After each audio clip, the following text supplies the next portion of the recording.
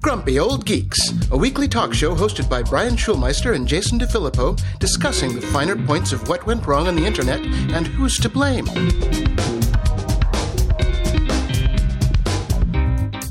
Welcome to Grumpy Old Geeks. I'm Jason DeFilippo. And I'm Eric Hunley. Yes, because Brian is on a plane on his way to Canadiana.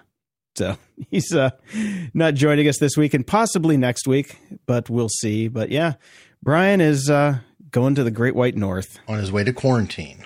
On his way to quarantine, exactly. Not like he hasn't been quarantined for 7 months anyway, but like we all have. But Eric, it's nice to have you back on the show. Dude, great to be here. How you doing? I'm doing good. Now, tell the people just a little bit about yourself. Just another wayward podcaster and now sort of YouTuber, oddly enough. Yes, that's right. But you also wrote some books. You were in the Army. Oh, my goodness. Actually worked at Gitmo. Jeez, yeah, but you've had a storied career. But more importantly, I worked at Gateway, and I heard Gateway's being revived. Yes. Yeah, we covered that a couple episodes ago. And okay. Whatever. Just sticker on a box. I don't care. It's a PC. It's the same parts on it in all of them. So hey, the Apple Store can thank the Gateway for coming up with that. Yep. I don't know. I mean, my PC's getting a little long in the tooth, so maybe when they start rolling out, I'll take a look. I saw somebody did a review of one. I think it was Mark Frauenfelder. I think he got one of the new ones, and it actually made him switch to PC. So That was strange. That was very strange. That's very strange. I would never do that. No. Well, speaking of things that aren't strange, Quibi is finally dead. Now, we said it, when we first heard about it, that it wasn't going to last because it was such a stupid idea. But $1.7 billion in funding later, it just shows you can't, throw money at everything and make it work if it's just a really stupid idea.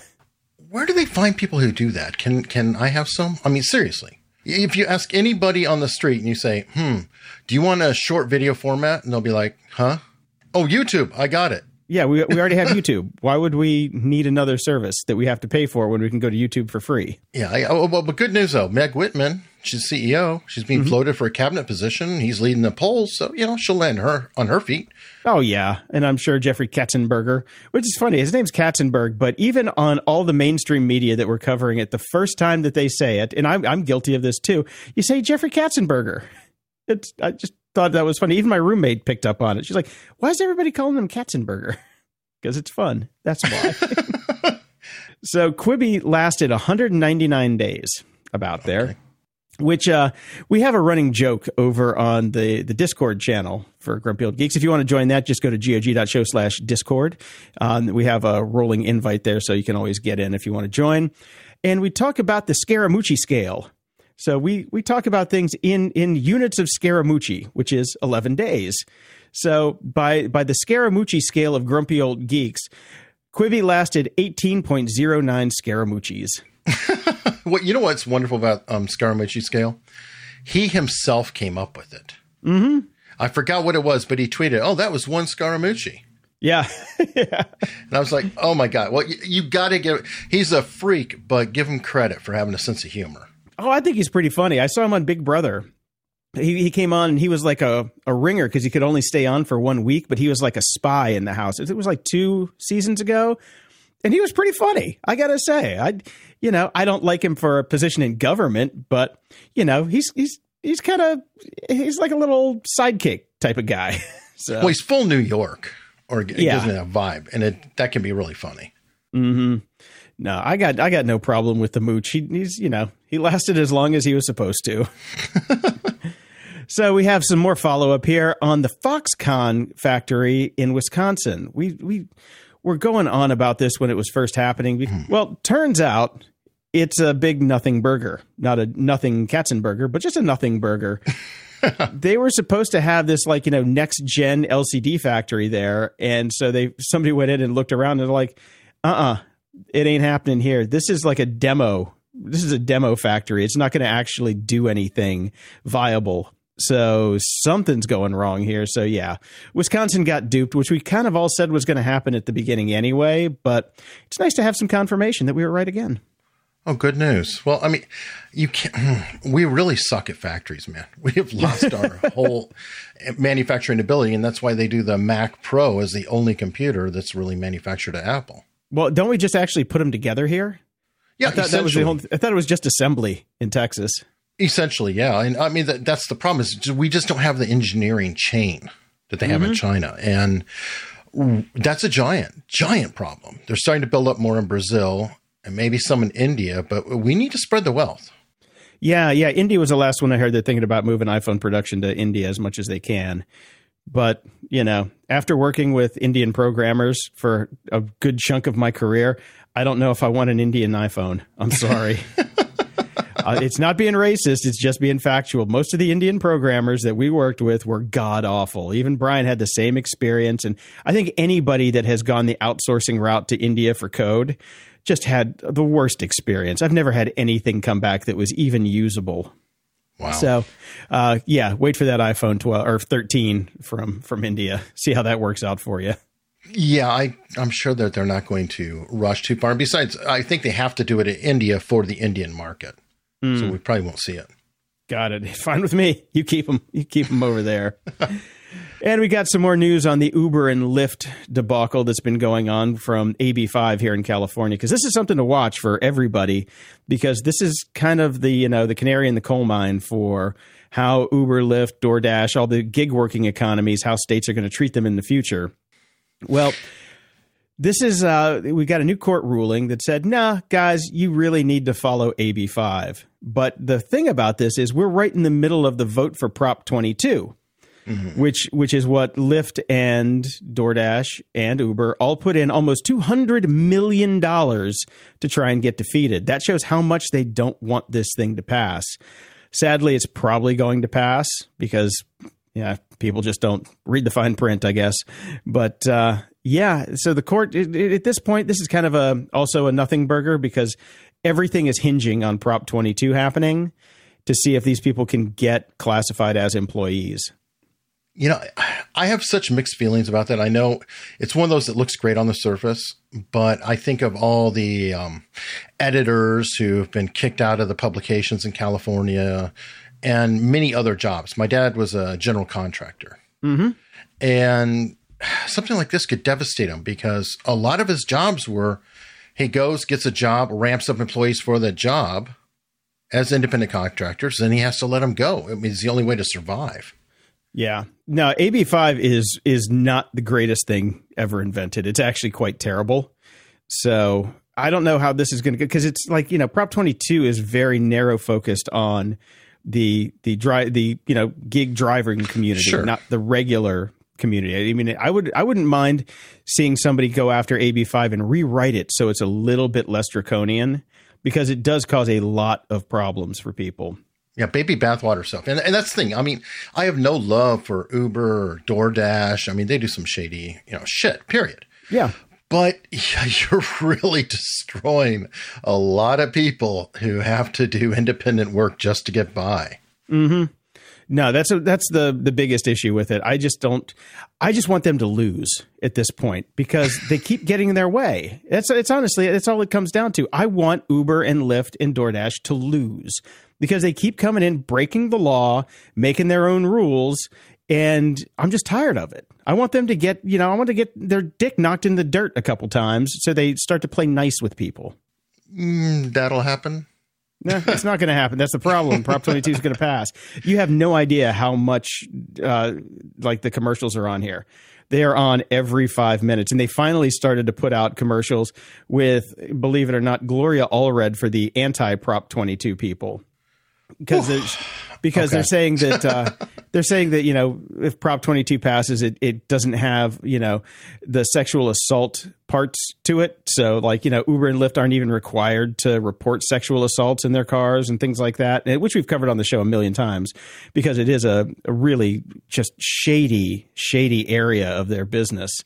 And so they exhumed the corpse of Gloria Allred to actually come after that. See, that sounds like a legal situation, and I'm going to call bullshit a little bit, because if sexual assault happens, if you don't report it, you can be liable for it.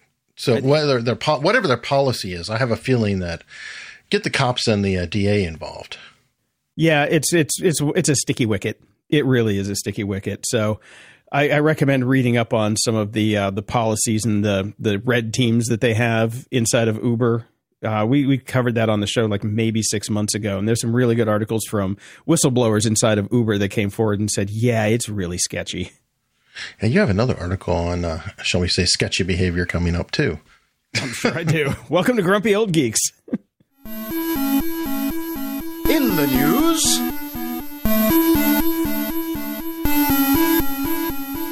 well, I got a problem with this next one. Tesla's full self-driving software is starting to roll out to select customers. Now, Eric, when you hear full self-driving, what does that say to you? You could take a nap.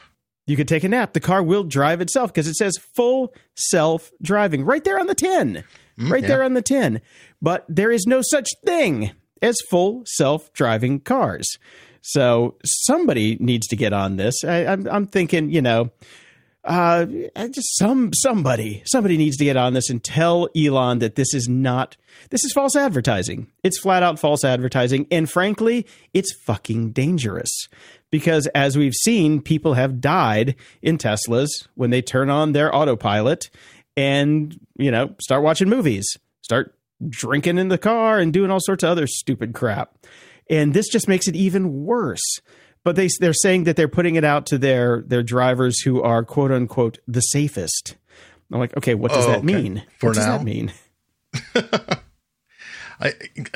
Okay. For one thing, self-driving to me seems like advanced cruise control at this point.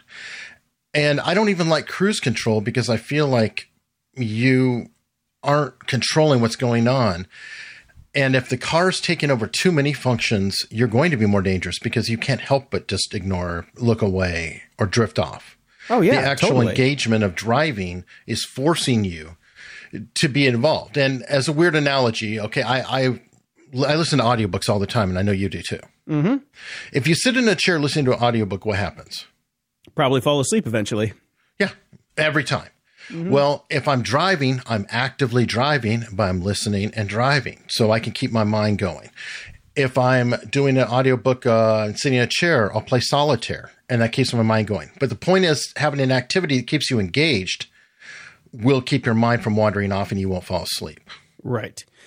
Now, as somebody, I've driven across the country and back, at least 15 times, and I love long-haul driving. It's one of my favorite things. So I do love cruise control for that. And now that they have adaptive cruise control, so it slows down when it knows somebody's in front of you, it's the coolest thing ever. Lane keeping, even better. I like it. But when it comes down to the quote-unquote autopilot full self-driving, I can see myself pressing the button and forgetting about the fact that, I'm just cruising along and not actually doing anything until I'm dead, I'm thinking if we do get to it, because I think there will be a point of pilot cars.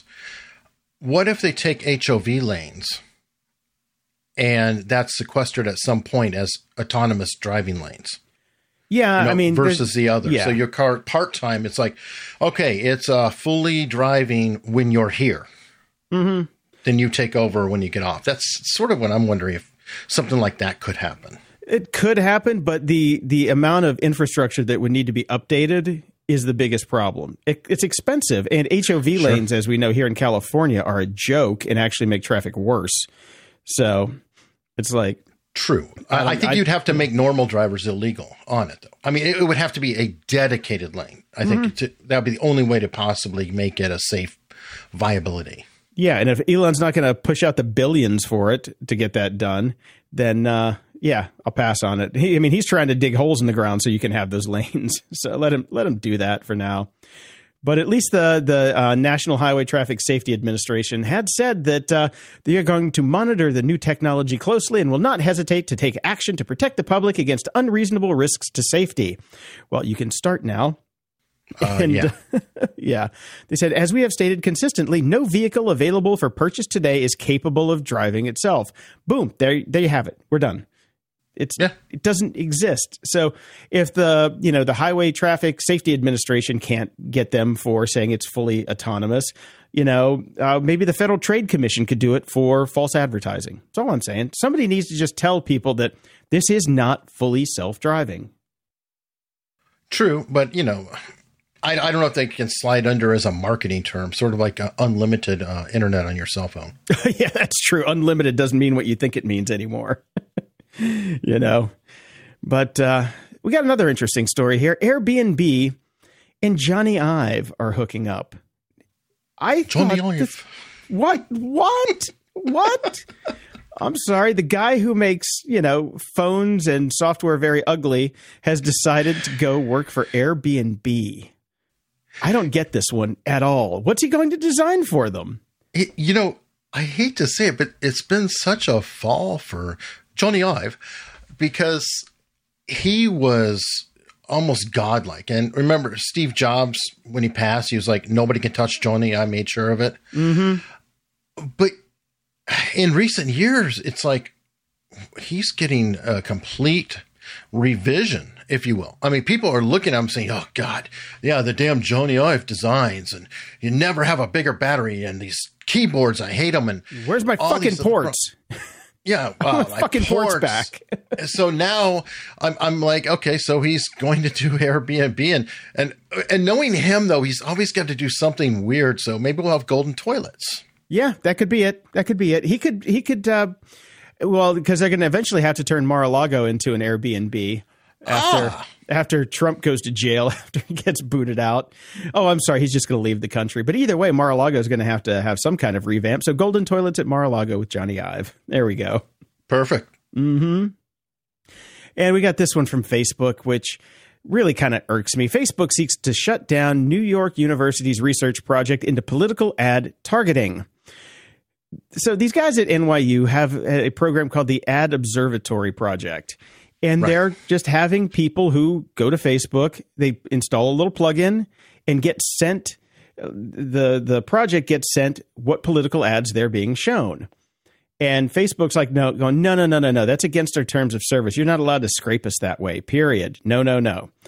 And they're like, guys, well, if you would give us the right information, we wouldn't have to do this. But you haven't, so we're going to do it anyway. By the way, I don't consider it scraping. That's a bullshit term because I'll tell you what, an ad is a broadcast that goes out. So saying I'm scraping is like I'm going into your town and putting on a radio and intercepting your radio signal and then recording it onto a cassette. You broadcast it to me. I see. And the other thing is scraping is not illegal in most places. It could be against the terms of service, but depends on what you do with the data as well. And yeah, this is just recording a user session. It's not going in and scraping the whole site, which is what we usually think of when we're, thinking about web scraping. It's like, let me go in, I'm going to send a bot in, and it is going to hit every page in the site, and it's going to save all the HTML, and then I can work on that, remotely at a later time. This is just, recording political ads that are shown to people who have volunteered to be part of the project. And if they volunteered to be part of the project, they're Facebook users. What's the difference from this between putting a video camera on your screen and recording it that way and then jotting them down later? There's no difference. So just the fact that they use a plugin, Facebook's like, oh, you can't do that. And I think it's bullshit. And I think, these guys should be able to do this because we need transparency in the political ads that Facebook's running because, as we found out in the past, they're destroying the damn world. Totally agree. I mean, they're shoving it down our throats. Mm-hmm. Somebody's just turned it into some nutrition. Yeah. Or at least they're giving us the nutrition labels on the package. There you go. Yep. Now, Twitter is also in the news this week. This is going to be interesting because we do have Twitter and Facebook on two different stories, not even the ones we're talking about, but tomorrow, we're recording this on Tuesday, and tomorrow on Wednesday, Jack Dorsey and Zuckerberg have to go sit before Senate to explain the Biden's laptop problem, which I think is going to be funny. It's going to be boring as hell, but it'll be funny at least.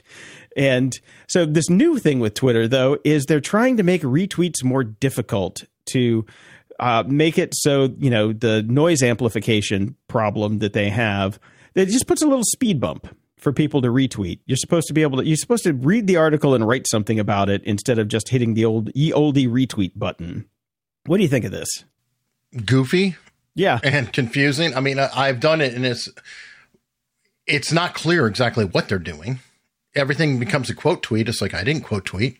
I said retweet. Yep. What? And I mean, so what? It's like, why don't you just say, are you sure? Are you sure? Are you sure? Are you sure? Yeah. It's just a total kludge. It's like, they came up with what can we do to slow people down? It's like, okay, here's what you can do. Give everybody three retweets a day. That's it. You have reached your allotted retweet limit. Boom, done. That's a good idea. Yeah. Or they could do what everybody else does and copy the link and paste it into a new tweet. It's not like this is stopping anything. It's like, whatever. This is just one of the dumbest ideas I think they've come up with in a while. And, they are a fountain of dumb ideas. But this one takes the cake. Well, and it's such bullshit, too, because the retweeting gives them traffic. The traffic they live or die by. Yep. I mean, the more angry you are, the more it spreads. That's scientifically proven. Mm-hmm. So their whole concern about your anger inside closed doors has to be concerned you're not angry enough. Maybe that's it. This is irritating. It is irritating. It's very irritating. But the funny thing about it is I've got my Twitter experience so curated that if anybody does make me angry, they're immediately blocked. So I actually use Twitter for good and fun and just to get new stories for the show. But I never run into the anger escalation problem anymore because if you look for it and when people are posting this crap that just, gives you that sense of, impending dread 24/7, then you just cut them out of your life. Yeah, I still in Facebook, they'll want the eye rolling reaction so much. Are you fucking kidding me? Exactly. And that's it. Just boop, next. Yeah. Boom, next. I'm sure there's an emoji for it. You can just use the emoji. Yeah, but then I have to do something.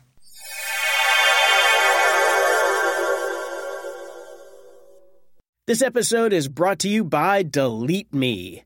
Today, I want to share something personal and honestly a bit alarming. Now, on this show, we talk a lot about how much of our personal info is out there. We're talking about home addresses, contact details, and even information about your family. And if you've ever felt that uneasy feeling about your privacy, you're not alone. That's why I want to tell you about Delete Me. It's a game changer for protecting your personal information. As someone who's been through the ringer with spam calls and phishing attempts, finding Delete Me felt like a breath of fresh air. Could your potential views expose you to cybercrimes, identity theft, or even violence in this election year? The amount of personal data available online has tripled from 2019 to 2023. Angry individuals motivated by their political beliefs can now easily access personal details from data brokers for 98% of U.S. citizens, putting you at risk of harassment and identity theft. Fortunately, you can safeguard your data with Delete Me. Delete Me scours the internet, finding and removing you and your family's personal data from hundreds of data broker websites. And they don't just do it once, they monitor your information to ensure that it stays private. I signed up and provided the specifics on what I wanted to go, and the team at Delete Me took it from there. They keep me in the loop with regular updates, showing exactly where my info was popping up and confirming when it was removed. Seeing how dedicated they are to protecting my privacy is a relief. Take control of your data and keep your private life private by signing up for Delete Me, now available at a special discount for our listeners. Get 20% off your Delete Me plan today when you go to joindeleteme.com/GOG and use promo code GOG at checkout. The only way to get 20% off is to go to joindeleteme.com/GOG and enter code GOG at checkout. One more time, that's joindeleteme.com/GOG with code GOG at checkout. This episode is sponsored by Mood. 420 celebrations come in all shapes and sizes, just like the many ways to enjoy your THC. Mood offers just the right buzz with their federally legal flower, gummies, vapes, and more, helping you find the perfect high. Mood is offering our listeners a free THCA pre-roll and 20% off your first order. Just head over to HelloMood.com and use our exclusive code GOG. Mood's latest introduction, the THCA flower, is a game changer, offering the classic cannabis high with a twist. With 10 high-inducing strains, it's their most potent lineup yet. What's even better is that all Mood products are extracted from hemp, making them federally legal, and are regularly tested to ensure the highest quality. Sourced from small family farms, you're getting a product that's effective and pesticide-free. I tried several of their products, from the uplifting Energized to the mellow Chill, and I must say, each provided a unique, enjoyable high. My favorite? Definitely the Creative strain. It sparked an incredible flow of ideas and got me through my daily projects with ease. Whether you're new to THC or a seasoned aficionado, Mood has something for every vibe. Their in-house experts have tailored different strains to match specific moods, offering a range of products to suit any preference. From delectable gummies to classic flower and convenient pre-rolls, there's a multitude of ways to enjoy Mood's offerings. Celebrate 420 exactly how you want to with Mood. Get 20% off your first order plus a free THCA pre-roll at HelloMood.com with promo code GOG. That's HelloMood.com, code GOG. Everyone needs a world-class VPN. Grumpy Old Geeks recommends private internet access to protect your online privacy and identity. Private internet access never keeps any records of their users' online activities, so you can be assured that you have complete privacy and nobody knows what you're doing online. No matter your technical skills, private internet access is one of the easiest VPN apps out there. All it takes to connect is just one click or tap, and your data will be encrypted instantly. With just one private internet access VPN subscription, you can connect up to 10 devices at the same time. Go to GOG.show/VPN and sign up today. For a limited time only, you can get our favorite VPN for just $2.69 a month when you sign up for 2 years. GOG.show/VPN. That's GOG.show/VPN. Security? Ha! We are joined again this week by Dave Bittner. Dave is the host of the Cyberwire podcast. He is also the co-host of the social engineering podcast Hacking Humans with Joe Kerrigan, and also the co-host of Caveat with Ben Yellen, where they discuss law and policy as well as surveillance and privacy. How's it going, Dave? It's going pretty good. Have we heard anything from Brian? Is he crossed the border successfully? How's he doing? I have no idea. He's flying today. I've sent him a couple texts and I have not heard back. Okay. So he may be in customs. I don't know. Right. He may be in Canada jail. I don't know. Right. Well, we hope it all goes well for him, and we look forward to having him back. Maple cookie jail, which would be ironic because he doesn't send them to me. He had a run-in with a moose. Yes. Hopefully not a moose knuckle, just a moose. So we got some follow-up from a listener named Chris. He said, "Hey, Grumps, hope is all well with you guys in this shit show of a year and that you're keeping safe. I'm writing in with something which could be discussed with the Bittnermeister." Bittnermeister. All right. He says, "Today I received an email from my IT department at work, Herr Bittnermeister." You know, Bittner is German, so that does work. Bittner is originally Butner, which is barrel maker. So there you go. Oh, well, there you go. Just like a barrel of monkeys. Exactly. So he says, "Today I received an email from my IT department at work with the below text." And here's the quote. "Dear all, I hope you are well. Please, can you run the following script on the laptop and or desktop PC you have and on the device you may have at home if you have one? This will allow me to do an audit and update my records correctly, as during the lockdown period, the audit file was not updated fully. Please send the results back to me. Kind regards." Now, does that not sound a little suspect to you? It does. Yeah. Do you want to read the rest of what Chris sent in here and then we can comment on it? He said attached to the email was a Windows batch file. To me, this was all red flags, and I raised the alarm immediately. Turns out I was the doofus that did not want to properly comply. What are your thoughts? I think that if people get used to complying with this kind of email, it opens the door to a massive vulnerability through social engineering. Yeah. And to think that an IT department is promoting this behavior is ludicrous, if not downright irresponsible, in my opinion. Am I overthinking this? Nope. Curious to know what you think. Best regards, Chris from Malta. Yeah. I am on Team Chris with this one. Absolutely.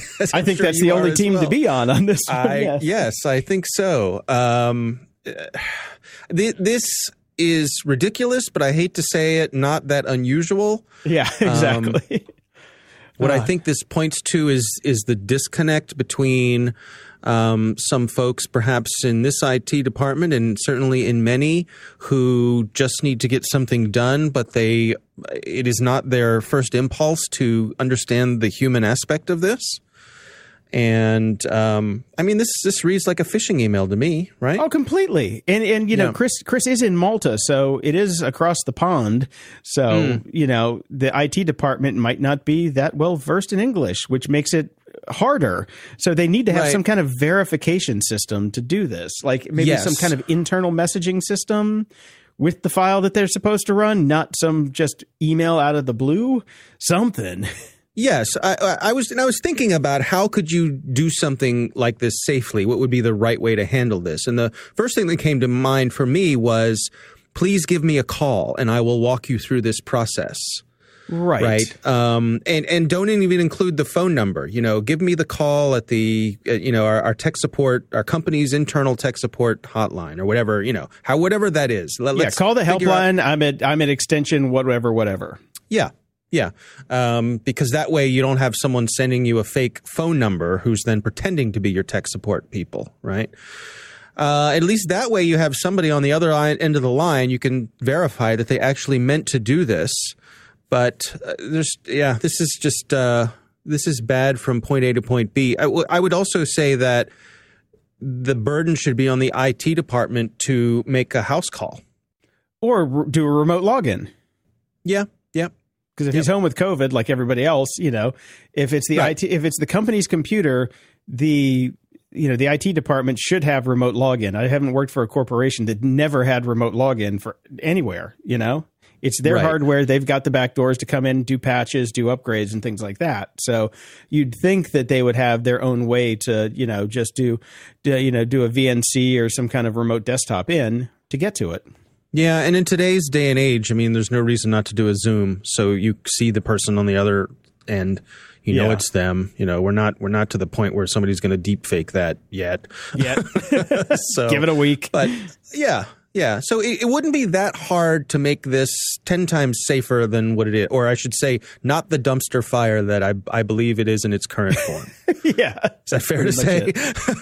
Yeah. So we're with you on this one, Chris. Thanks for the email. Chris, thanks for sending it in. That's a good lesson. Now, I know you've seen this week. The Dutch hacker that claimed that he logged into Trump's Twitter account with the password MAGA 2020 bang. Now, gut feeling for me, never happened.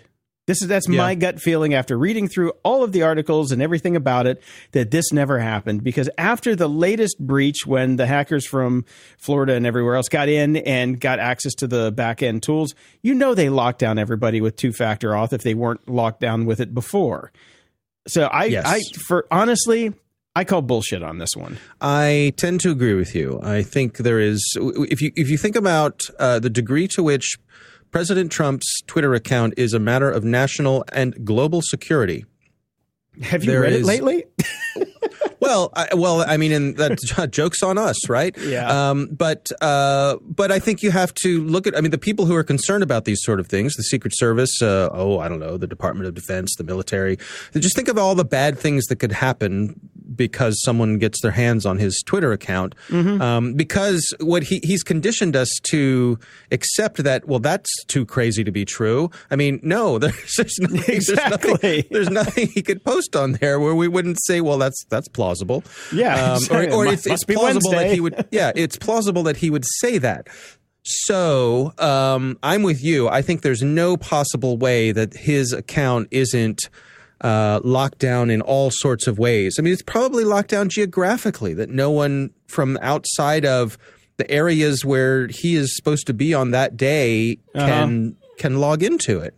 If I had to guess, and I'm just guessing here, but yeah, but it's also in Twitter. Everybody's interest. So. It's in everybody's interest. It's in Twitter's interest. It's in Trump's interest. It's in the nation's interest. It's in the world's interest to have that account be locked up tight. So I think I'm with you. I think there's and the thing about it is, when I was looking at the security folks who were looking at this story, and they were all scratching their heads and wondering, why would this Dutch researcher make these false claims? Because all they're going to do is shoot their own career in the foot. Doesn't make sense. I had that problem with it too. I'm like, what's the end game here? What are you trying to accomplish? Yeah, I don't know. 5 minutes of fame, whatever, which he achieved. Yeah, but, Twitter said it never happened. The government said it never happened.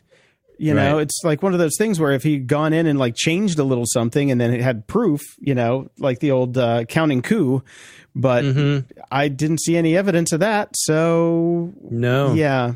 Maybe he got into a decoy account. Oh, he found himself in deep Twitter. Right. Who knows? Who knows? Yeah, I'm with you. I think there's a lot less to this than they'd like. The hacker would like us to think. The researcher would like us to think, I should say. Yeah, researcher might lose that title after this. Former researcher. Exactly. Right. Yeah. And of course, I know you guys have covered this. The big article that had been going around, the report about how many times the police have broken into your phone recently. At least 2,000 law enforcement agencies have the tools to get into encrypted smartphones. Blah blah blah. 50,000 instances of it.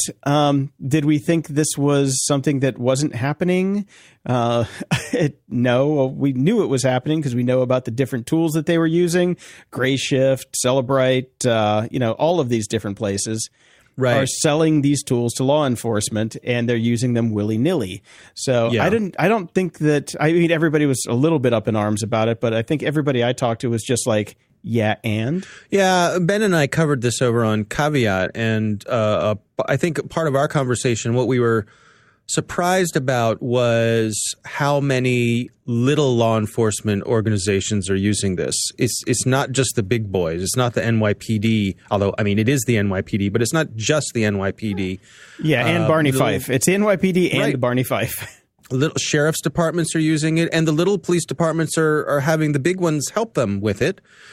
They're using grant money. So the other part of this is that the police departments find this extraordinarily valuable. Of course, it is.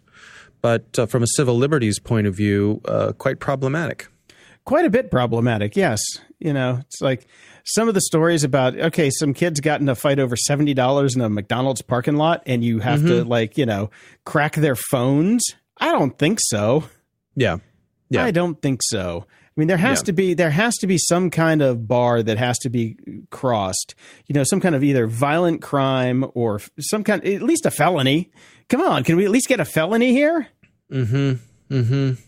Yeah, I agree. There has to be some cost to the police so that it's only used in certain instances. I'm with you on that. We've talked about facial recognition so many times in this show. It seems like we're beating a pulverized horse, but this one got me excited. Just from the title alone, activists turn facial recognition tools against the police. I'm like, yes, go get them. Go get them. And in reading the article, it turns out not really yet. It's kind of a side project for one guy up in Seattle. So it hasn't been really released into the wild, but, turnabout's fair play, I think. Yeah. Do you, I guess this is something I'll ask Ben about when I talk to him. Is it against the law to out a police officer who's undercover? Undercover is a little different from what they're trying to do, though. That's a different thing.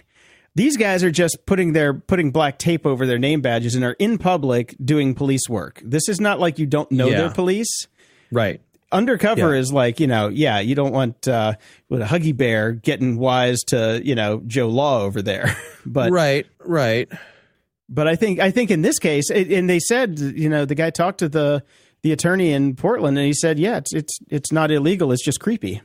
Yeah. I don't think police should be allowed to cover their names when they're out on the job. When they're in uniform and they're out doing their job, their names or their badges should be in plain view. And I know the counter to that is, well, we don't want to get doxxed. Well, you know what? This comes with the job. You're a police officer. And stop doing heinous shit, and you won't give them a reason to dox you. Don't give them a reason. Yeah. So I think that's very interesting. But I guess my point about the folks who are undercover, could you inadvertently out someone who's undercover? And could there be ramifications for that? Could you get in trouble for that? I don't know the answer to that. I'm going to try talking to Ben tomorrow. I'll ask him. Okay, ask him that. And also, what do you think the odds are that, if people start putting these databases together of police officers and people who could possibly be undercover, how long till the criminals do it?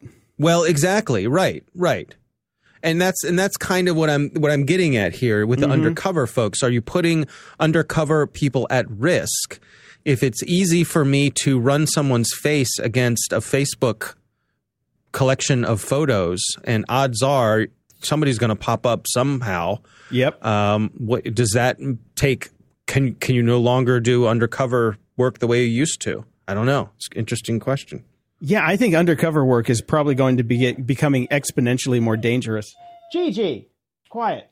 Sorry, everybody. We have a whiny dog in the office today. But I think it's going to be oh, Jiminy Jeepers, G. I think it's going to get much more dangerous to do undercover work in the future just because of things like Facebook alone. Yeah. Sorry, I had to rubber butt. This is going to take some editing today. Whatever it takes. Yeah. Oh my God! What a day! What a day! So it's the big time, right? It's the glamorous part of the job. One hand on the level controls, the other hand rubbing a dog's butt. Exactly. I got my Rolls mute switch in one hand. I got my Adobe butt in the other. Yeah, life is good. Yeah, this is what happens when you get into podcasting, people. This is what happens. This is the big time, folks. This is the big time. Oh. So, yeah, I'm curious. I will definitely tune into the next caveat when you talk to Ben about that. Yeah, I'll ask him. It's a good question. Next up, we have something that you knew was bound to happen, but you didn't quite see it coming this way. There's a company called Verkada, which is a quote-unquote unicorn startup. Yep, Great. $1 billion valuation. Yep, they sell security camera systems with facial recognition and things like that. Right. Well, it turns out some of the creepy dudes who work there were using their own cameras in their own office to just get really gross with some of the female employees, but then they posted it all on Slack. And this is why we can't have nice things.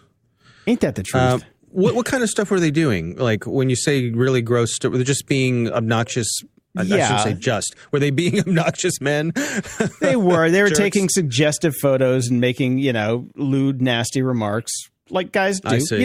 It's locker room talk, Dave. Right. It's just locker room talk. Caption contest, Betty bending over the coffee machine to pick up something she spilled. Caption something contest. Like that. Yeah. Right, okay. Exactly. Yep, but as we know, nobody ever gets fired. And none of these people were fired, which I find just like, what? They gave them an option to either lose some of their stock options or leave the company. And they all took there's four people, and they all took the option to reduce their options. Now, this is ridiculous. It's absolutely ridiculous. And people have left the company over this because apparently that is, that's how they run things over there. That's the culture. The culture is a sexist, nasty, misogynistic culture. They should have taken the stock options and given them to the people they were making fun of. Oh, man. Talk about justice. That would have been great. Oh, look at you. Dave Bittner, man of the Outlaw West. That's a great idea. I may be just a backcountry lawman, but this to me sounds like justice. Yeah, you ain't no Barney Fife. No, that's right. Andy.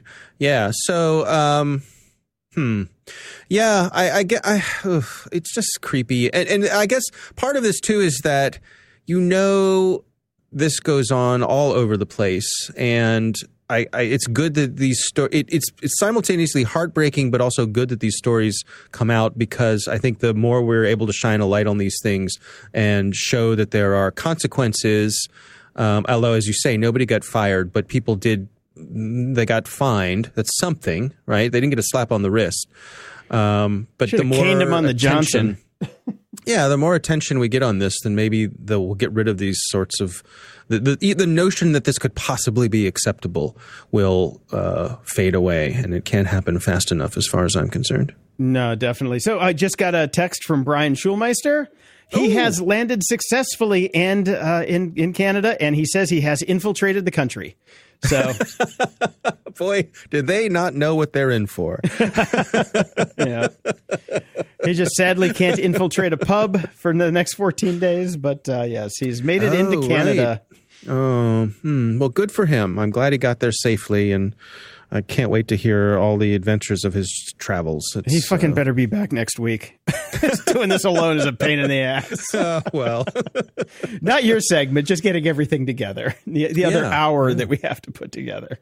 Absolutely. But thanks again to Eric Hunley for stepping in. Well, this last thing that I have for us this week, my son sent me a video earlier this week, and evidently my son has started entertaining himself by watching old vintage training videos from the 90s. Okay. Now, I'll say that in the course of my career back in the 90s, I was making training videos. So, there you go.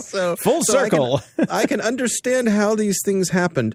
And he brought this to my attention. This is and folks, you'll just have to trust me. You want to check the link to this YouTube video. This is a video that was produced by the Elevator and Escalator Safety Council. And it involves two young children who are about to use an escalator at their local mall, their mall that is surprisingly empty.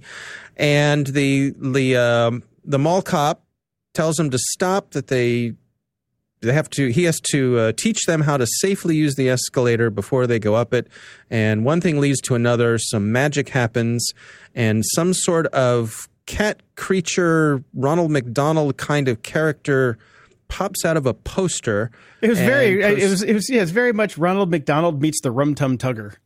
Yes. Oh, that's perfect. Yes. Yes, that's it. Yes. I love it. And he proceeds to hip hop his way through, because another thing in the 90s, if you weren't around this time, if you wanted to give something a little bit of edge, well, there's nothing better than making your characters rap. Right. And so this cat character hip hops his way through teaching these kids all about not just escalator safety, but elevator safety and also moving walkway safety. Yeah. It is scintillating content, let me tell you. Scintillating content. So it's pretty epic, I got to say. It's pretty epic. So I don't know that we can go as far as categorizing this cat character as a furry. No, definitely Maybe not. a proto-furry, because he's sort of, his head is a creature, but it's sort of plasticky, right? I mean, it's a plastic mask. Yeah. So. Yeah. But I think this is definitely not into furry territory. It is definitely into, damn, that's good entertainment territory. But right. Well, but you also wondered, like, what did it look like in the boardroom at the Elevator and Escalator Safety Council when this project was being pitched? They had to have had meetings. Right. Right. Somebody said, the best way to get into the classroom, the kids these days, and I'm going to go out on a limb here and say that in the boardroom of the Elevator and Escalator Safety Council in the 90s, probably wasn't a whole lot of diversity in that room. Just going to No, it was very white all the way down to the cocaine. That's what I'm guessing. Right. And they probably got some grant money, or it's just their job to spend this money on trying to spread the word about safe use of these devices, which, let's say, is a good thing. Yes. And so somebody got hired, and somebody got sold on the idea of doing a hip hop rapping Ronald McDonald cat creature. Who knows? Like you say, maybe somebody just came back from a weekend trip to see cats and was inspired. Yeah. As I'm watching this guy go around, I'm like, that is totally Rum Tum Tugger, Yeah. Yeah. Actually, the guy who plays the security guard is one of those sort of that guy actors. You see him and you're like, oh, I've seen that guy before. He's been in a lot of things as that guy. But he's no Paul Blart. He is no Paul Blart. No, but he's a good that guy. So check it out. You'll learn a little something about escalator safety and get to see this proto-furry cat dude in the process. Because, back in the 90s, it was a problem with kids getting chomped by escalators. So, well, I was going to ask you about that, too. Do you ever know anybody who got injured by an escalator? No, but I saw a really disturbing scene when I was in Hong Kong, and a baby almost got eaten by an escalator. So, ugh. Yeah, it was. I was there. We were up at the top, where you're overlooking Hong Kong, and we were coming down. And this woman tried to put her stroller on the escalator, and it flipped over, and the baby tumbled out. And it was just like, fortunately, there's military, Chinese military there at the station there at the top of the hill. Yeah. And these two female military officers literally dove over the fallen stroller and scooped up the baby. And because we were at the top of the escalator and they were at the bottom and watching this whole thing happen, and it was just horrific. But the baby blanket was getting caught in the escalator. So we almost saw something terrible. But thanks to the Chinese military, I never thought I'd say those words, they saved a baby. Well, and I think back when we were kids, escalators were not as safe as they are today. They didn't have the yellow lines on them that they have, and they didn't have the little brushy things on the side that help keep your feet away from the edges. You know what I mean? Yeah, right. Those were added after multiple amputations were required. Right. Right. Exactly. So anyway, check out the video. It is a hoot. It is a hoot. All right, Dave, thanks for stopping by. I got to go take care of this damn dog. All right. See you next time.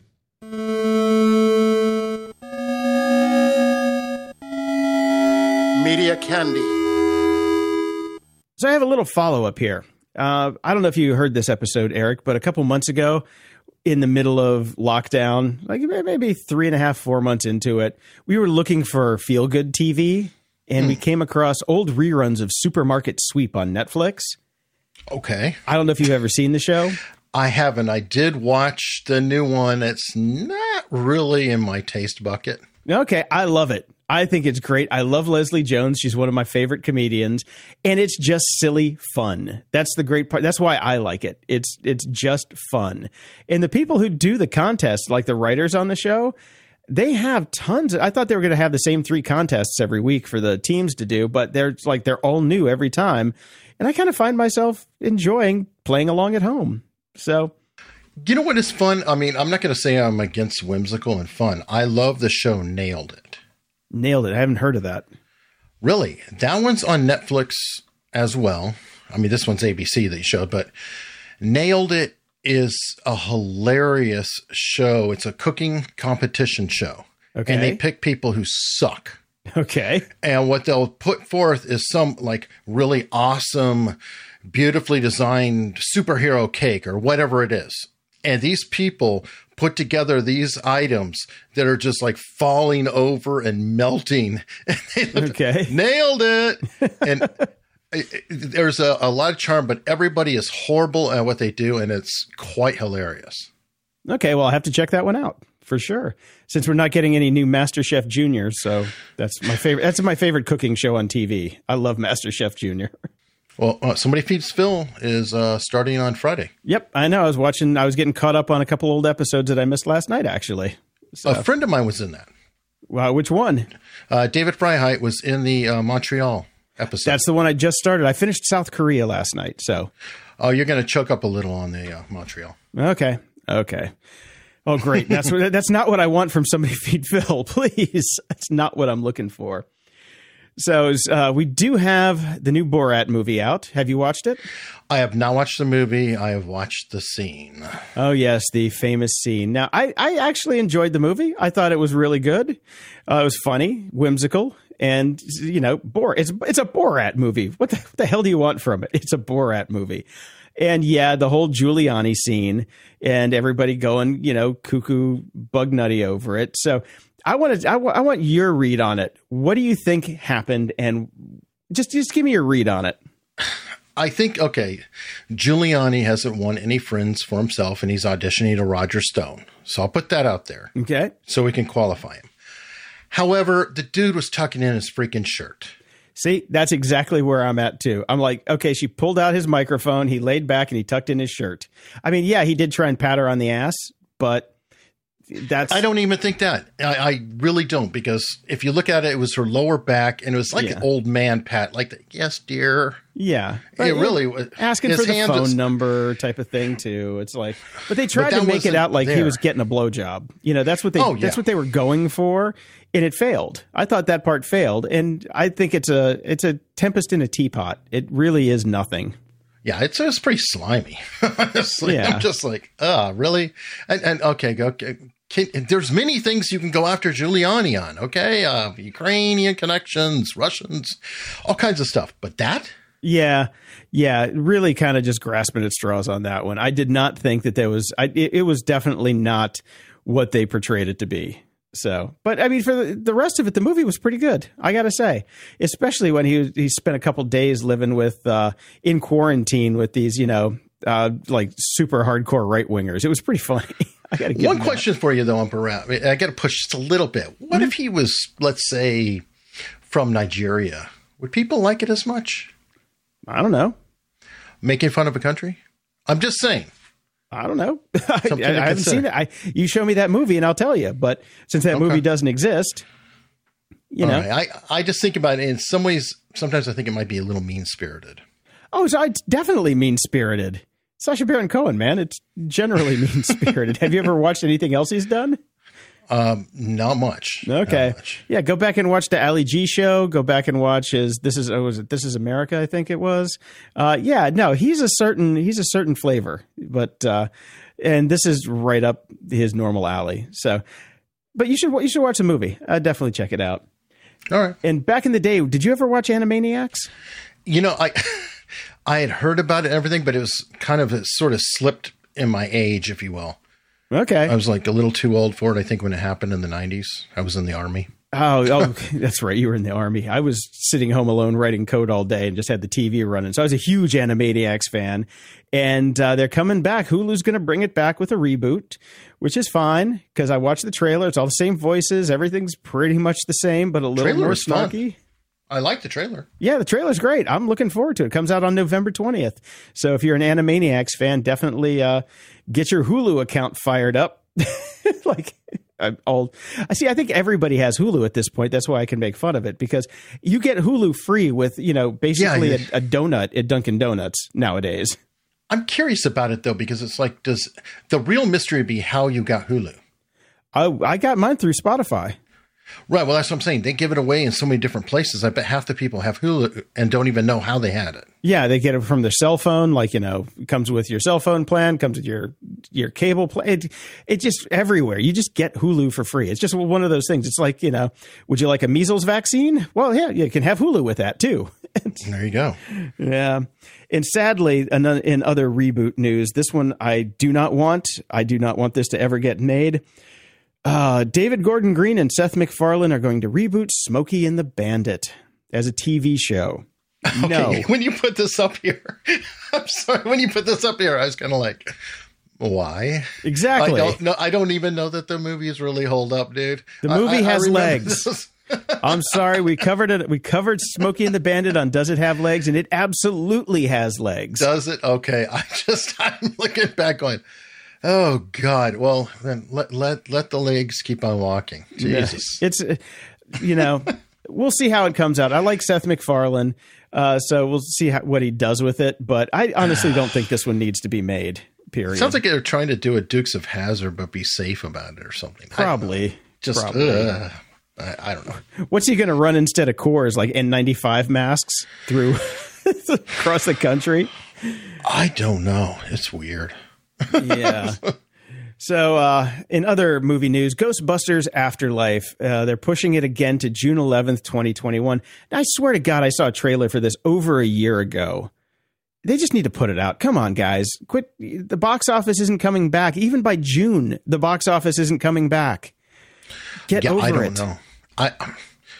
I wonder the theaters are going to come back. I mean, I'm waiting for the drive-ins to come back. I'm like, we finally have the reason to bring back the drive-in. Yeah, and I mean, a lot of comedians are using drive-ins for their shows, so we know they're out there. There's a pop-up drive-in right down the street from me in this huge parking lot, so I can't wait to go.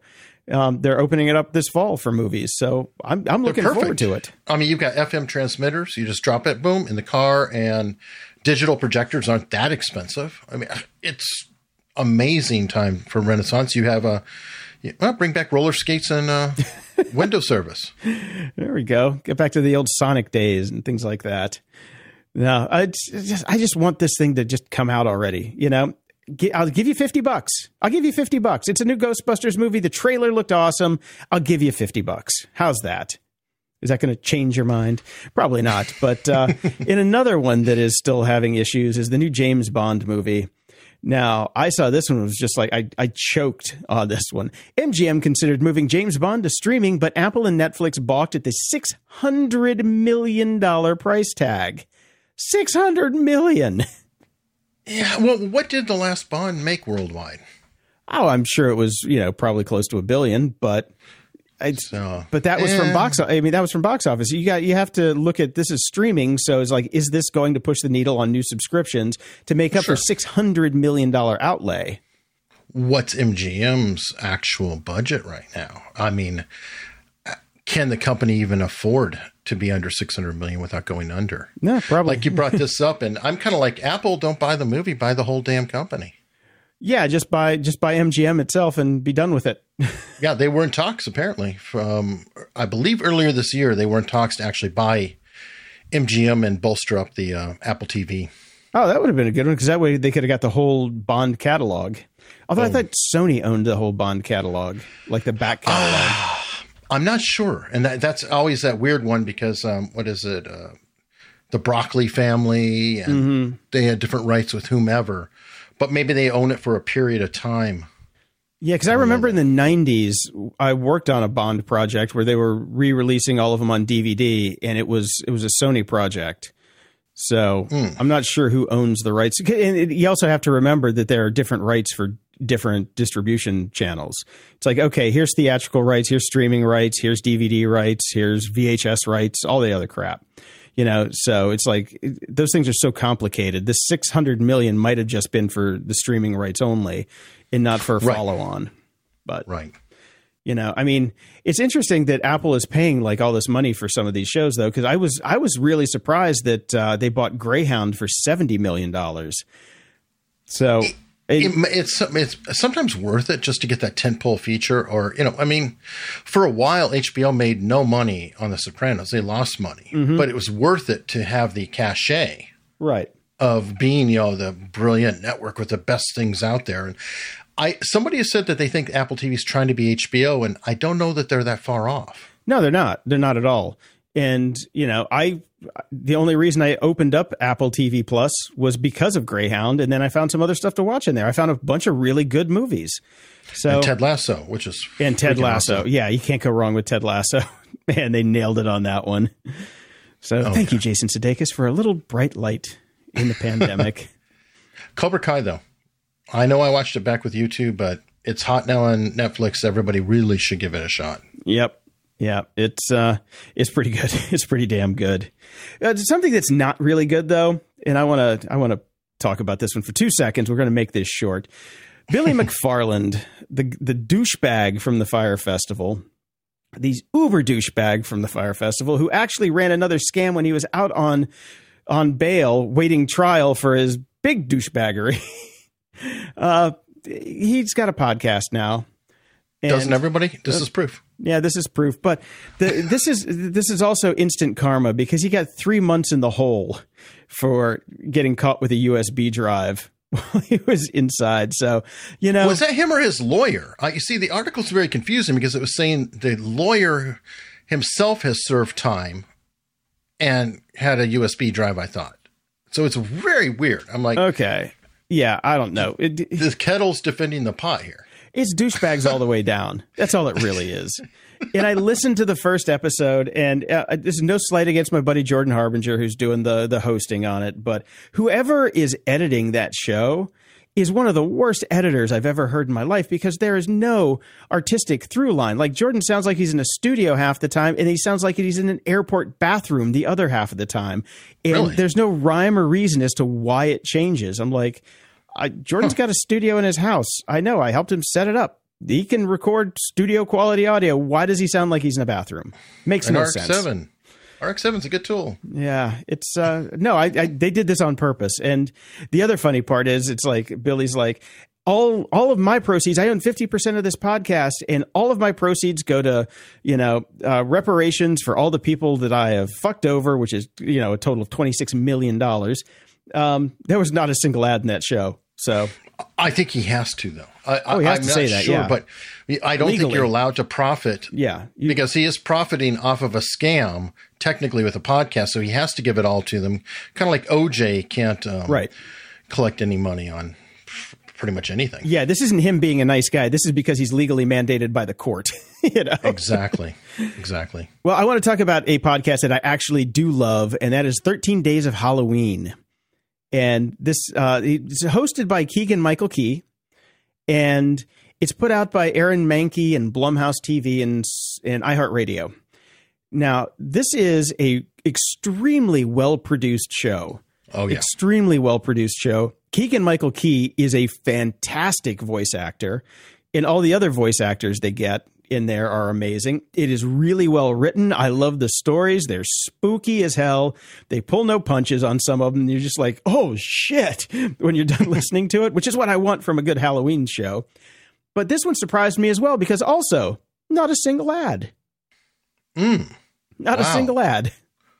Well, again, though, it's iHeartRadio. Maybe they're just trying to promote the class of the network, if you will. Could be, but you'd think they'd have something in there, at least a post roll or a pre roll. But nothing at all, which is fine by me. I'm cool with it. But I listened to part of the first episode off of this, and the sound work is this amazing. There's even a little ASMR in there. Yeah, unfortunately, because I was like, whoa, that was.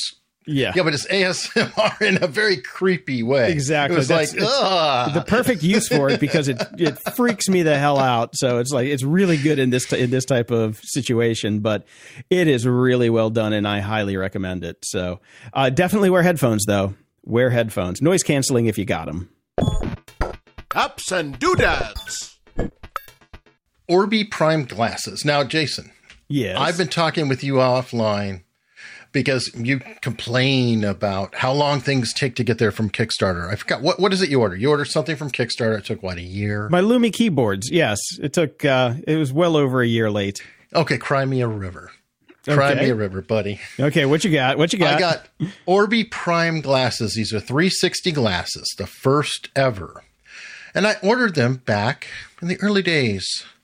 The days just past the last election, 12/2016. Oh my God. Okay. They were delivered July 28th of this year. That's definitely, you win the long lead time on the crowdfunding game right there. So how are they? Well, sadly, they seem to have not updated the cameras, and so it has 2016 quality cameras in it too. That's what I was worried about. They're 640 by 480.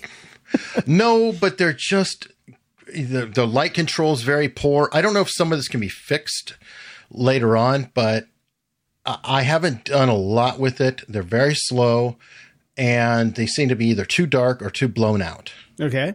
So, they're one of those that took so long that I kind of forgot about them, and then every once in a while I'd remember and go check it again. Yeah, that's what happens with those things. I did the same with my Lumi. And I ended up turning off the notifications from them because I'm just like, it's going to get here when it's going to get here. Quit reminding me that it's not here yet, guys. Yeah, it's like they're taunting you. Yeah. It's like, or they'll say, look, we're getting tested here. I'm like, oh, so they get to play with that you owed me 8 months ago, a year ago? Yeah, the Lumi one pissed me off the most because I bought two of them. I wanted, because they click together and you have a bigger keyboard. Well, it turns out if you give them more money, they send it to you later. They're like, we're only doing the single keyboards together first. And I'm like, you assholes. You assholes. Yeah, you won that one. Now I have a drone I'm waiting for. Oh, God. You can just go buy one of those nowadays. You don't have to Kickstarter one. You can just go buy them. I know. I got it. I'm cheap. Well, you got good, fast, or quick. I mean, good was it? No, good, fast, or good, fast, or cheap. That's what it is. Yeah, Project Manager Triangle. Yeah, the Project Triangle. Yeah, pick two. Good, fast, or cheap. Pick two. I know which two I get. You got some Descript news, I see. I do, and another thing we looked into. Super exciting. I don't know if you've used Descript at all. I use it all the time, and I hate it. So tell me why I should like it, or if I should keep on hating it. And tell me what it is first. Descript allows you to edit audio as if it is a Word document. Right. And again, it depends on your practice. It can be a little bit dangerous because you may get unnatural breathing cuts and things like that when you're doing it. But if you get a lot of content, like somebody who's an machine, you can very quickly select that superlative or whatever and just delete them all. Boom. One shot. Mm-hmm. Or you can move sentences around. They're doing interesting things with AI. I know you love AI, but it is pretty cool. It's like a voice matching technology to where you can get your voice recorded in, and you may be able to slip in a little fill here or there to finish out a sentence or statement and other adjustments. Mm-hmm. They're now doing it, though, where you can edit video. Right, so you can have crappy video editing as well as crappy audio editing. Perfect. Potentially, but, there are advantages to some of it, especially you are getting a half-assed transcript while you are going, and you can find good edit points.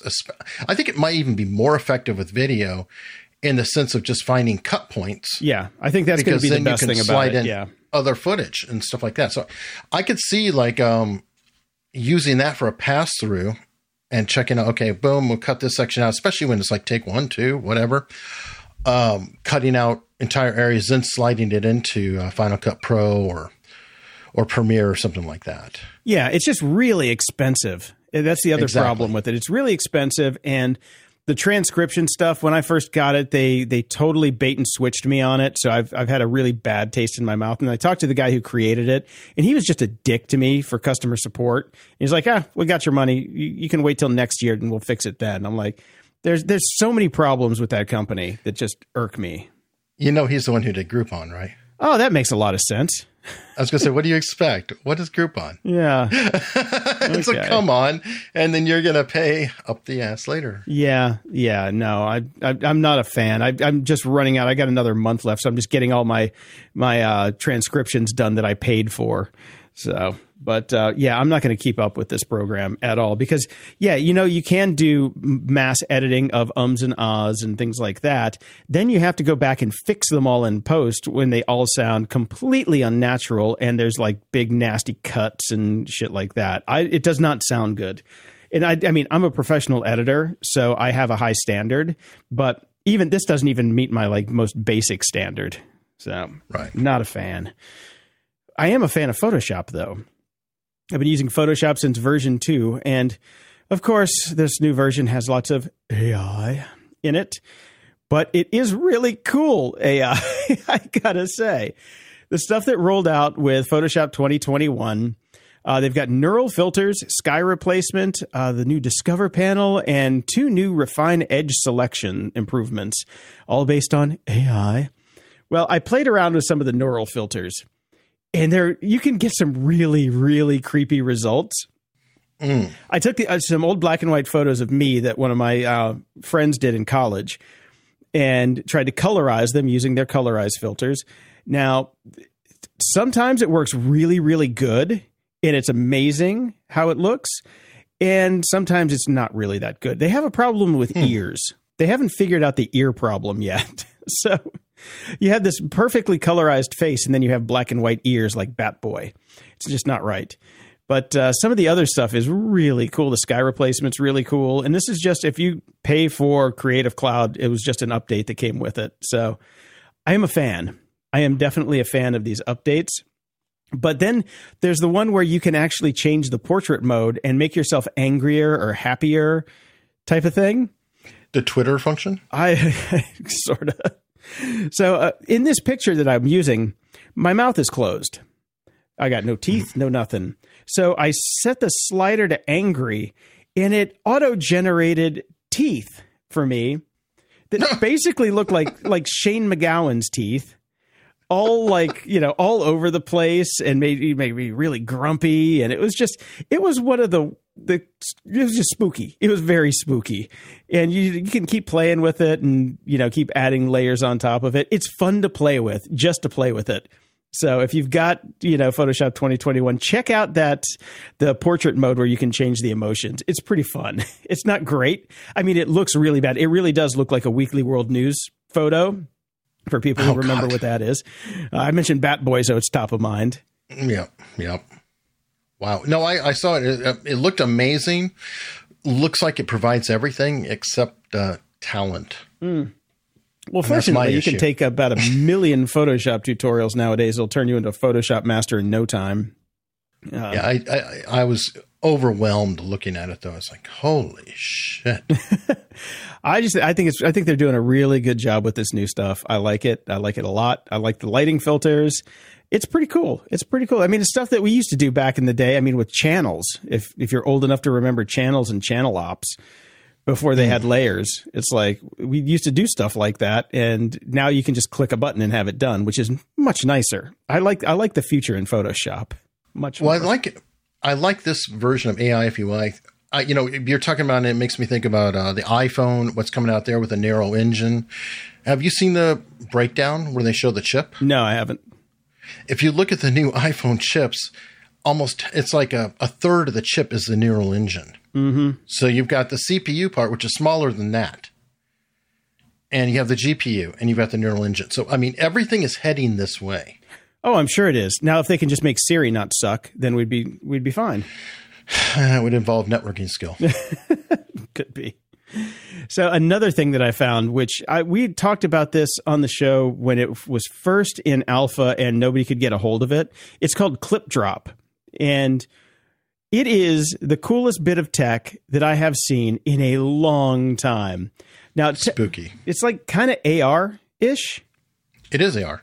Kind of. Literally. Kind of. You're basically using your phone, and you're just capturing a screen grab of an object, and then it takes that object and will mask it for you if you wanted to, or it can just use the whole photo, or it can pull the text out of the photo. And then what it will do is connect directly to your computer and drop it in, like I was testing it with Photoshop last night and dropping it into a Photoshop doc. And I have to say, it is really, really good. I mean, it is really good. I was taking pictures I had a bottle of Guinness sitting on my counter, and I took a picture of it. It masked it perfectly and dropped it right into the dock. I was amazed at how much it knew on just how to mask one particular item in the shot. It was crazy because it was in really low light. I can't even wait to play with it today in actual sunlight and see what it does. See if it's smart enough to clip out a dog, because I got my dogs. That's all I get to take. You know what I thought of as soon as I saw it is this would be so amazing Brian had to buy a house without seeing it. Mm-hmm.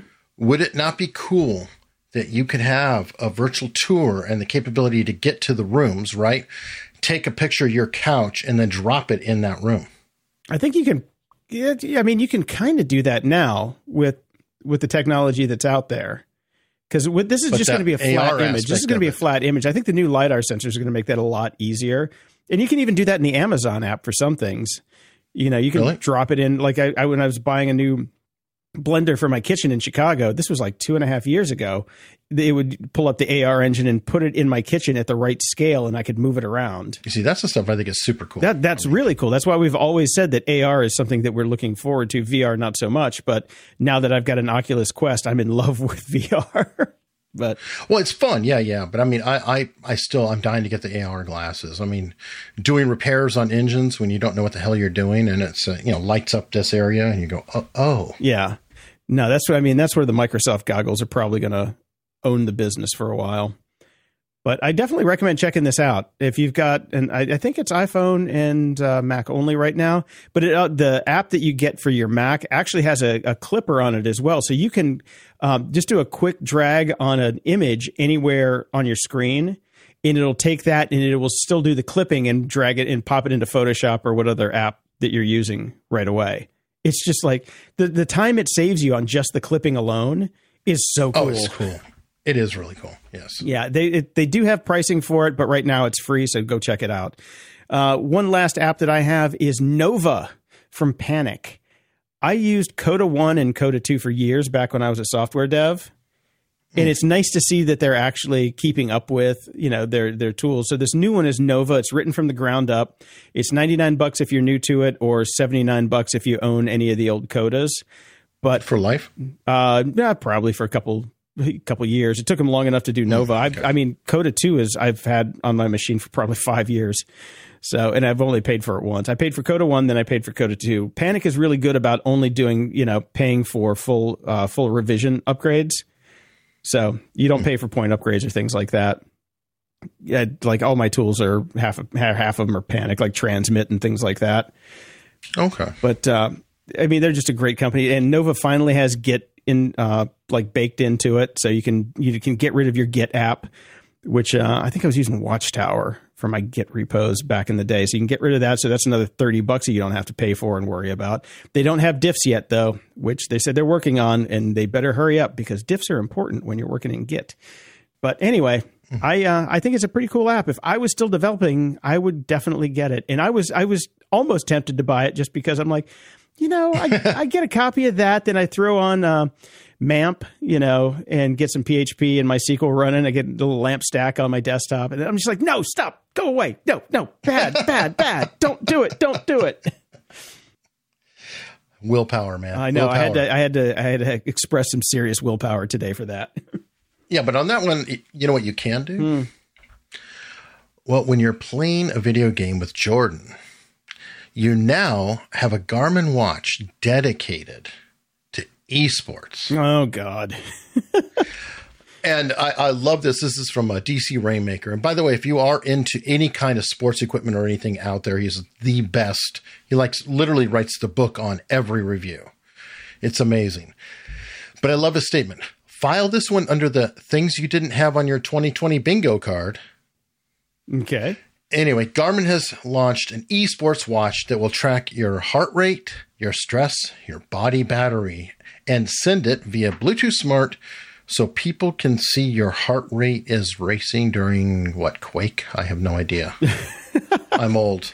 Yeah. But what's the point of this thing? Dude, I mean, I literally am speechless. That's why I had to share it, because I have Garmin watches. I've run marathons. There's a place for them. But esports, are you kidding? Or is it because while I'm doing esports, I'm getting so far out of shape, I'm having a high heart rate just eating chips? It doesn't have a countdown timer to when you're going to die, because that seems to be probably the most useful thing. That's a good metric. Yeah, that is a good metric to share. Get out of the house and actually take a walk, or you're going to be dead in 12 days and 67 minutes or something like that. Yeah. You are going to be dead in 12 Scaramucci's. Oh, ouch. Yeah, I think I'll pass on this one. Please. At the library.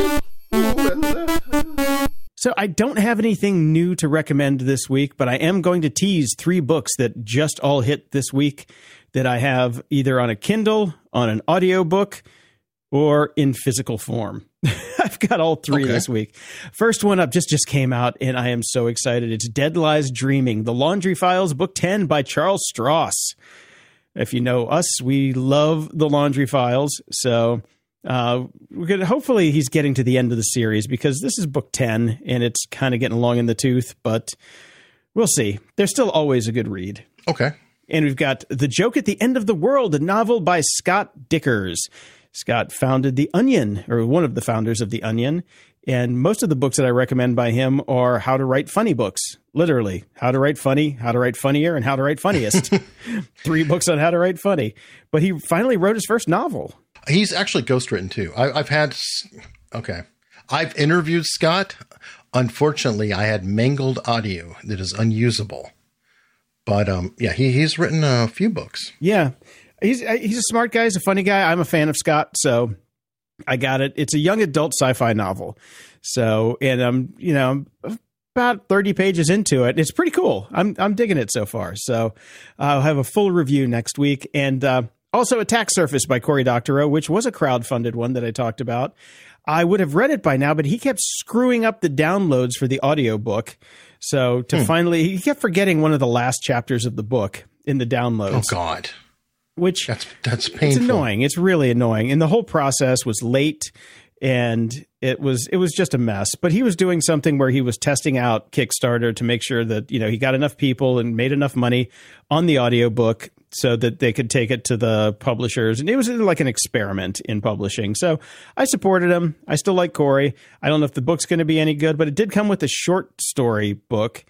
A short story with it, which is a Little Brother short story that I got with it. And it was, I wasn't engaged. Let's just say that. So it was very funny. The problem is I can't really talk about it because it's going to, there's big spoilers in there for some of the idea that he came up with in the short story is, it's basically about the law of unintended consequences and GDPR. And it's really clever. And the problem is that I can't talk about it yet because it would ruin the book. But that's what I got on deck for next week. All right. Good times. I just finished last week, Stalling for Time, My Life as an FBI Negotiator by Gary Noesner, famous as the lead negotiator at Waco, but he also did Freeman. He did a lot of them. Major FBI negotiator. He hired Chris Voss. Oh, no way. Yeah, that puts some perspective on it. Really, really legendary guy. I did the interview. It actually comes out today, which is yesterday when you're hearing this, yes. Most likely. All right. We'll put a link in the show notes to that. Very, very proud of it. He's an amazing mind. And I love talking to negotiators, obviously because there's the lurid thing of, how do you deal with the stressful situations, but just in general, how to become a better person. Mm-hmm. No, I love Chris Voss. He was actually he was the first video interview I did ever here in my studio. Really? Yeah, we had cameras set up and lights set up, and Jordan and Chris and Jen came over, and that was the first time I did a video interview here in my studio. So that was last year. I got to get Chris Voss on the YouTube. I've had him on the podcast, but not the YouTube. Yeah, he's such a cool guy. I mean, such a cool guy in person. And if you want to know who we're talking about, Chris Voss is another FBI negotiator, and his book is called Never Split the Difference. Check that one out. Link will be in the show notes. Or watch he's got a class on Masterclass as well. Also linked in the show notes. Feedback loop.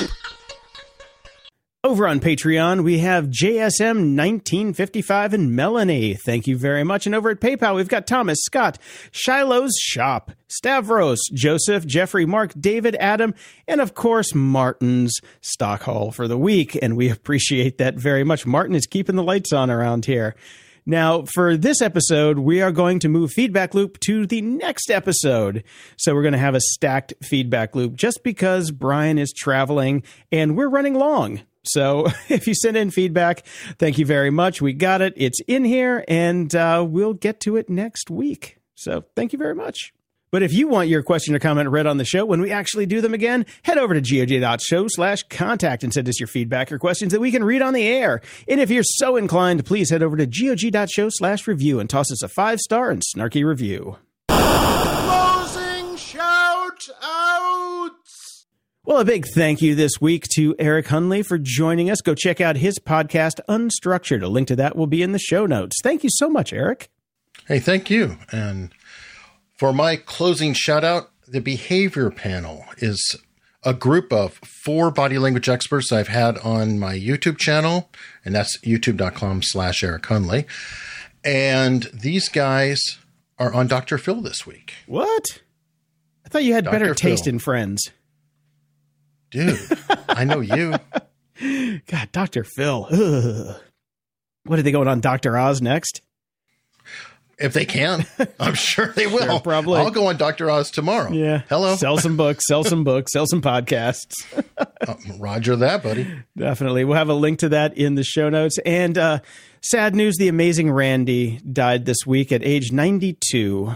We saw this coming. You know, Randy hasn't been doing good for quite some time, but he really is he was a gem. He was a gem. Great magician, but also the James Randi Foundation called bullshit on psychics and psychic phenomenon. And I do believe they still have the $1 million standing award if you can actually prove that you have psychic ability. So bring it on, people. And we talked about the sad news that Grant Imahara died during the pandemic from basically a brain aneurysm, I believe. And he wasn't my favorite Mythbuster, but man, it was sad still. So his friends and family are giving him, for his 50th birthday, they're starting Grant Imahara's STEAM Foundation. So, you know what STEAM is if you listen to the show. So if you want to go donate to it and check out what they're doing, we'll have a link to that in the show notes. And sadly, happy birthday, Grant. Wish you were here. No doubt. And until next time, I'm Eric Hundley. And I'm Jason DeFilippo. Thanks for listening to Grumpy Old Geeks. The show is a labor of love, but your support keeps the show going. So if you like the show, pretty please head over to gog.show/donate to help us out, and we'll love you forever. Or you can go to gog.show/shop and pick up some good old-fashioned swag. And if you can't do that, then just pass it along to a friend. You know, everybody needs some more grump in their life nowadays. Well, actually, that's not true. But after next week, maybe we can have a place for grump again. Show notes for this episode are at gog.show/481. From there, you can find links to old episodes, leave feedback, ask questions, donate to the show, buy our swag, and get links to stuff we like.